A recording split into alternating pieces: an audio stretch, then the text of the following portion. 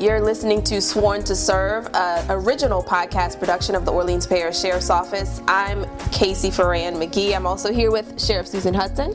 Good morning. Thanks for being here with us. And later on in this episode, we're going to be joined by Dr. Astrid Birgden, who has served as the warden of the jail for the past 18 months. But first, we wanted to take a look at the transition year, that period when we first came into office, when you first came into office, and there was a lot happening. What happened when you first got here? Oh, wow. You know the expression, drinking through a fire hose? It was like that. Just everyone coming at us at once, all the hopes and expectations for change, kind of being, looked for. Like at the very beginning, before we even got into the office, to see everything that was going on. And then that's bringing together a new team, trying to assess what's going on, and working out a plan to fix what's going on, and to follow our community's orders. What were their expectations? We had worked, first of all, I had adopted my campaign platform was the community's platform. They had put that together. So when I came into office, we had also gone through a transition committee made up of over 150 members of our community who were telling me how to operationalize that campaign and their platform. So we came into the office with a set of rules that the community wanted to see implemented. So that was really good for us. But when you get in here, the first thing you have to do is make sure that at that time it was about 900 people in the jail are fed, secured, get medical, mental health, get to court. The courts were trying to open up at that time, and it was just getting in and getting your feet wet first. Right, because this was right in the midst of COVID as well, so that was probably a big challenge. It was a big challenge. So, it's the tail end, but the courts were ready to open up now. That hadn't been going on. So now we had to figure out, at the time, it was around 45 to 50% staffing, and we had to figure out how to open up a new function that we hadn't been doing in the past 2 to 3 years, and we had to figure out how to get that going again with that little amount of staffing. What were some of those other challenges that really hit you hard right there in the beginning? Well, it was a campaign, a hard-fought campaign to defeat a 17-year incumbent, and not everyone in this organization wanted to see that change happen. So you've got about half of the organization is happy, and about half that aren't happy. And we had about 650 or so, I think, employees at the time I came into office. And when you think about that shift, when you say 17 years someone was here running this organization, right, there has to be a large number of people who probably wanted him to stay. That's right. Maybe even voted him to stay.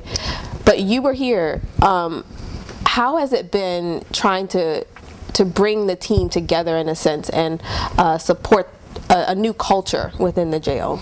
Yeah, culture takes a long time to change. I'm learning about that. Dr. Birgden can tell more about that, as she's an expert in that. But you can't just put in a set of rules and think everybody's going to follow them. It doesn't work like that. And I'm learning more things as a leader of a large organization. A leader always has to model the way. And when you're in a small organization, it's easy for people to see that. When you're in a large organization, it's more difficult. Mm-hmm. And so you've got to be able to get them to understand your mission, your vision, your values, and continue to hire people into the organization who epitomize that. But change is not for everybody. Change can be very hard. In fact, there's one thing people really hate, it's change, right? They want change, but they don't want to live through it. Yeah. So, it's tough. It's very tough. And then you have actors in the criminal justice system who like it to stay just the way it is. And I have vowed to make changes to it. So, that's a threat to some folks. And when you talk about change, there had to likely be some big decisions right there in the beginning. It wasn't just coming in, changing the letterhead, putting new seals up, changing the logo. It was a real planned execution that had to take place right there at the beginning too. Yeah, well, we had to look at leadership at the top of the department. So there had been deputy chiefs in office for decades, like 30, 40 years. And when I got into office, most of them quit. There were a few who didn't, but most of them quit. So now we have a big void at the top of the department. And so we brought in a very large, high-ranking team, assistant sheriffs, and I created that new title to give them the power in this organization to make the changes that I want to make. And I had a very ambitious agenda for change, and I needed a broad unit to do that, which was good and bad in some ways. But so we got a lot done, but we could have gotten a lot more done in that time period if we had streamlined decision making in some ways. So we needed people with power to make change, to assess, and to move the department forward and keep it running. And I've heard you say too, in the first year was really just figuring it all out, and then now we're kind of operationalizing the things that we've decided needed to be done. That's right. When we got into office, we knew, number one, we needed raises for our employees. We had to take care of our employees better. They needed raises. They needed better training. Many people had not even read the consent judgment and didn't know what was in it. So we're 10 years in to it, and people don't know how to comply with it. Well, you're never going to get out of it until they understand that. So we knew that those were, we found those issues. We knew we had to change them. We knew that the buildings were deficient. They had not been kept up and taken care of, and that the actual jail itself has some features in it that make it more difficult to have a safe environment. There are ways that people can harm themselves and harm others, make weapons and other things. That was a big problem. We knew IT was sorely old. Getting data was hard. You know, you want to run a smart organization, one that has data, and you can use that data to make smart decisions. Very difficult to do with this current infrastructure. So we knew we had to do better, and we knew we had to treat the root causes of crime. That's why Dr. Birgden was hired, because we knew that the majority of the population was on the mental health docket, and as she says, most people there are here for trauma, addiction, and mental health. So we knew that that's a big issue that we have to deal with. And if we really want to deal with the root causes of crime, give people an opportunity to do something better, we knew that we had to address how we treat them while they're here. So let's bring Dr. Birgden into the conversation. One of the decisions you did make early on was to bring Dr. Birgden in as the Chief of Corrections, or the Warden of the jail. Dr. Birgden, thank you for being here with us. Thank you for inviting me. Tell us a little bit more about why Dr. Birgden was chosen for this role. I had known Dr. Birgden for at least a decade. When I was the police monitor, she helped us put together a large committee of community members. There were people from city council, different parts of government, nonprofit groups who were interested in police reform, to put together the police community mediation program for the Independent Police Monitor's Office. It was so successful. It was people being involved and engaged and putting together a platform that worked so well. The ratings for the program were no lower than like 75% at any given time, but generally we're in the 90% of approval range most of the time I was in office, because it was community built, community driven, and it just worked. And Dr. Birgden, tell us a little bit more about your experience in corrections and as a trained psychiatrist. Okay, so I started off at the age of 21 working with child sex offenders in a jail in Adelaide, South Australia. So I've worked in and out of the correctional system for 38 years. So I was part of a change process where we were given $300 million in the state of Victoria to revise the whole way we were running the statewide correctional system. So I had $20 million for offender rehabilitation. So that was for both violent and sexual offenders. And then more recently, I ran a drug treatment prison for 6 years in Sydney, which was related to the drug court. So the drug court would compulsorily order people into my prison for rehabilitation, and we would gradually have them go back out into the community. So that piece of legislation was the only one in Australia where I could release a convicted, sentenced drug-related offender into the community before the end of their sentence. And if they went out night clubbing and using ecstasy or ice, then we would bring them back into the jail for treatment and then let them out again. So it was 2 steps forward, 1 step back. So what are the differences between some of the corrections facilities you worked in Australia to what you're dealing with here? I think there's 2 main differences. I think in Australia we're far better resourced for correctional systems. There's a lot greater acknowledgement for the role of programming and reducing reoffending, so that's fully resourced. and we are moving more towards being a human service. So I think Australia's realised that you've got a whole bunch of reluctant customers locked up in a building, and it is really like running a human service with a secure fence around it. So I find here in the US it seems to be a little bit more sort of like a military process, and we used to do that 2 decades ago in Australia. So you might get someone who's managed a hospital and they will move sideways to manage a prison, because it's actually the management skills that they're employed for, not that they have come up necessarily up through the rank like a military process. So transitioning into your role here, was that a challenge, or was it something that you saw as a possibility? Well, when I got contacted by the sheriff, I thought, how lucky am I that there's a leader who wants to reform a jail. So that was too good an opportunity to give up. So that's why I came across here, and originally for 6 months. I've ended up being here longer, and I'm sort of pulled back to Australia. And so for me, that was the opportunity to do that. So when I arrived here, knowing it's a very different culture, although I've been in and out of New Orleans for a decade, and the US since 1999 or whatever. So for the first 3 months, I just sat and watched, just to understand all the interrelationships, because I know there's formal systems in corrections and then there's informal systems. So I just sat and watched how everyone interacted with each other. So at first, probably people thought I was a bit quiet, but in my work life, I've set up 7 statewide services, and I've always started out like that I just look and listen just to get the feel for how people are interacting with each other. And Sheriff, you would say the same. Listening as a leader is important. Oh yeah, very important. And I knew, we just got so lucky with Dr. Birgden, because 6 months in, but she's an international expert, and she would fly around the world, consulting and helping people. And we were really lucky to get her here, even for 6 months.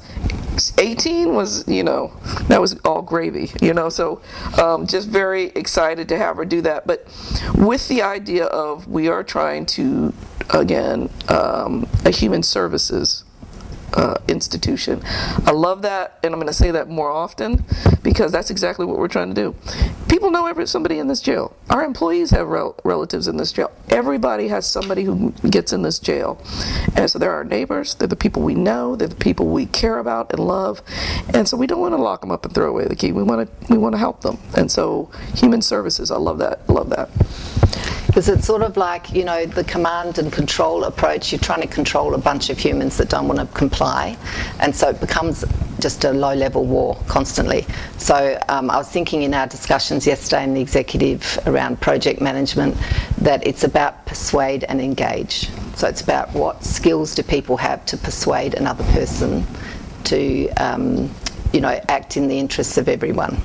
Because you've got a bunch of antisocial people in here, and you're trying to get them to act like pro-social people, and it's the style and how you engage them in that's important. Mm-hmm. Which is, it's not much difference between that and employees as well, in terms of getting them to come on board with something.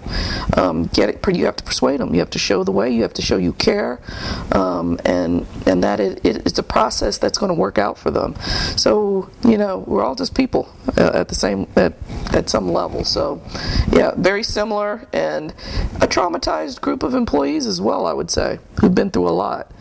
I think some of your time was spent almost as a psychologist to some of them, because of all that they'd been through. I knew that when I got into office, there had been a culture of sexual harassment and quid pro quo, punishment, as opposed to training and teaching and uplifting. And that's the employees there. And then not properly paid, and no fighting for their to get good salaries and good benefits and training. So just investing. We're investing in the people who reside in the jail, but also those who work here. And what struck me from a psychological perspective, we had 2 major incidents shortly after I arrived, And one of them, the staff were leaving work, and I said, don't you have a critical stress debriefing before you leave the workplace? And they said, nobody's ever offered that to us. So we put a lot of effort into having debriefing for people after critical incidents. Which was part of your mission, to also support the wellness of the staff. Yeah, it's a huge part. This place does not run without deputies. It just doesn't. And they've got to come in every day, spend 12 hours a day with people who are just have a lot of time on their hands to think of things to do. So they are critical to our mission. And when I got in, one of the first things we had happen was an officer-involved shooting off duty, somebody working a detail. And when I spoke to the deputy, she was like, I was involved in a traumatic incident before. I never got any treatment, or I never saw anybody or debriefed anything about it. So we reached out to the New Orleans Police Department's psychologist and asked that person to be a resource for us too. Now if an employee goes through a traumatic incident at work, we make sure they go to see them. We make sure they get a chance to be seen, make sure they're fit for duty, but also set a plan for them to be better and for wellness for them. And that seems to be a system that has supported the shift in culture, I would assume, wanting to give people access to those resources. How are they receiving them? Well, I think now they request it, so it wasn't seen as a stigmatising thing, because it could have been seen as a bit stigmatising. You don't want to ask for debriefing because you might look like you're not coping at work, but I think it's been very well accepted. And the other thing we've done is we've trained the case managers and others in mediation for conflict. So the staff have picked up on that as well. If there's conflict between staff, they're asking for mediation to resolve those issues. So, I think it's just a different way of working. So you're mediating between staff and residents and staff? Yep, so between staff and staff, residents and staff, and we're offering it between residents and residents. Now, I know listeners are going to be like, mediation for residents in a jail? Why? So what happens is I meet with the residents. I was meeting with them every 2 weeks to hear their grievances, the representatives of the pods. Because if I step into a pod, 60 people are yelling in my face with their problems. So I'd get 2 representatives from each pod, and we'd get together every 2 weeks and I would hear their grievances. So sometimes they'd say to me, the deputy called me blah blah. So I think, well, if I go to the deputy and say, did you say blah blah to this resident? They'll go, no, I didn't. And so we're in a stalemate. So instead we thought that if the resident wants to have a conversation with the staff member about the situation, that we have a mediator between them, and it's both voluntary for both, so both have to agree. So if the resident says, I want mediation with that deputy, the deputy has to agree to it as well. And then that mediator just sits between the two of them and allows them to have a conversation. So facilitates the conversation. How does that help? It stops resentment, because when you look at violence in prisons and jails, there's certain causative factors for it, and one of them is if you're feeling like you're not being heard or you're being disrespected. What I've learned with New Orleans culture, there's a very strong issue around disrespect, and people get highly offended. So that just starts a process of resistance amongst the residents. Mm-hmm. So it's trying to resolve those conflicts before they escalate, and everyone wants to be heard. The residents want to be heard and the staff want to be heard. And I use something that I use in Australia called the 3 V's. Mm-hmm. So I call it voice, validation and voluntariness. If you give someone voice and you validate that you've heard what they're saying, they might not agree with the outcome, but if they think the process was fair, they're more likely to comply. And that's how we set up the Citizen Police Mediation Program here in New Orleans, using that approach. So it's an empirically based. Somebody sat in court and watched judges and checked who complied with the judge's instructions. So if the judge listened to the person's story and validated it, they were more likely to comply. Okay, so there's a lot that happens with this model of change, and one of those things is the use of the word resident. Mm-hmm. I know that many in the community question, why are we calling people in jail residents? Talk a little bit more about the decision to use that language and why that was important in this model of change. Okay, so when I arrived, I was surprised that people were being called offenders, because I said this is a pre-trial jail and they're not yet convicted, so why are we calling them offenders? inmate might be more less that you have to be a convicted person. Then I know the transition committee that I was part of were calling the persons in custody. Then I thought, well, next thing we're going to be calling them PICs, because everyone shortens stuff. So I'm speaking to Tarana, my executive assistant, and I'm saying we've got to come up with another word. She said, well, every month the censor people come in and do a censor to count the number of people in here, and they call them residents. So that's how it came about. So we said, okay, how about we call them residents? And then that way we're not saying to someone you're an offender before you've been convicted. But still, the language is so important, and still the term inmate gets used. I've noticed in the consent decree report it's inmate, so it would be better if we could just all be consistent. And that may be because of the historical nature of what this facility was previously. It was a prison. It was a place that housed people who were convicted all of crimes. kinds of people, that's right. It was I think they had 6,000 people in different facilities at one point, which is that's the size of a jail in Houston, which has 3 or 4 million people in it. So we were way outsized, but I can't even bring myself really to use that term inmate on somebody. I'm not with it. But I like resident, but I've never required anybody to call them resident. We just modeled the way. We just model the way. We don't use the word inmate. We use the word resident in all of our, policies, procedures, memos, all of our communications, and then eventually we hope to make sure that everybody's on board with treating people with respect. Inmate doesn't seem humanized to me. And then some people who will say that you're not running a hotel. They're not a resident of this house or this institution. What did you say to the critics of that word? Well, they are resident with us at the moment, and they've got no choice but to be residents. So you could call them reluctant residents, involuntary residents. But I was just trying to find one word so it wasn't too wordy. In the prison I ran in Sydney, we called them participants, like drug court participants. Well, that's a bit different, and they were sentenced and actively involved in treatment at that point. And let's make it let's clarify and pin down on that point of this being pre-trial facility. So the people who are here are dealing with what? They're dealing with chaos, really. They've been caught on the street, charged, sent to us. They're in a state of flux, chaos. A lot of them get out within 72 hours, so they might be bonded out, so they're with us for a very short period of time. We have a throughput of 7,000 people a year coming through here, and then other people get stuck. So we've got people who have been here 5 to 8 years waiting to go to trial. So as the sheriff said, I assume that every single person has a drug addiction, a trauma history, and some mental health issue, unless on an individual basis they don't. So I just have the assumption as people come in that they're all three. And that's why our case management system is being developed, so the case managers can assess for those needs as people arrive here. So we've covered a lot in this episode, and sadly, Dr. Birgden will be leaving us next month, and we want to keep you around for another episode because there's a lot more that you've been able to institute and do as part of this model of change, and we want to talk about some of those things in our next episode. But do you want to leave us with any final thoughts on the transition year? Well, let's just say it's been interesting because I've been living in another country. I love New Orleans, and I knew exactly what I was coming over here for, so I wasn't walking around with my eyes wide, my mouth wide open and my eyes looking like shock.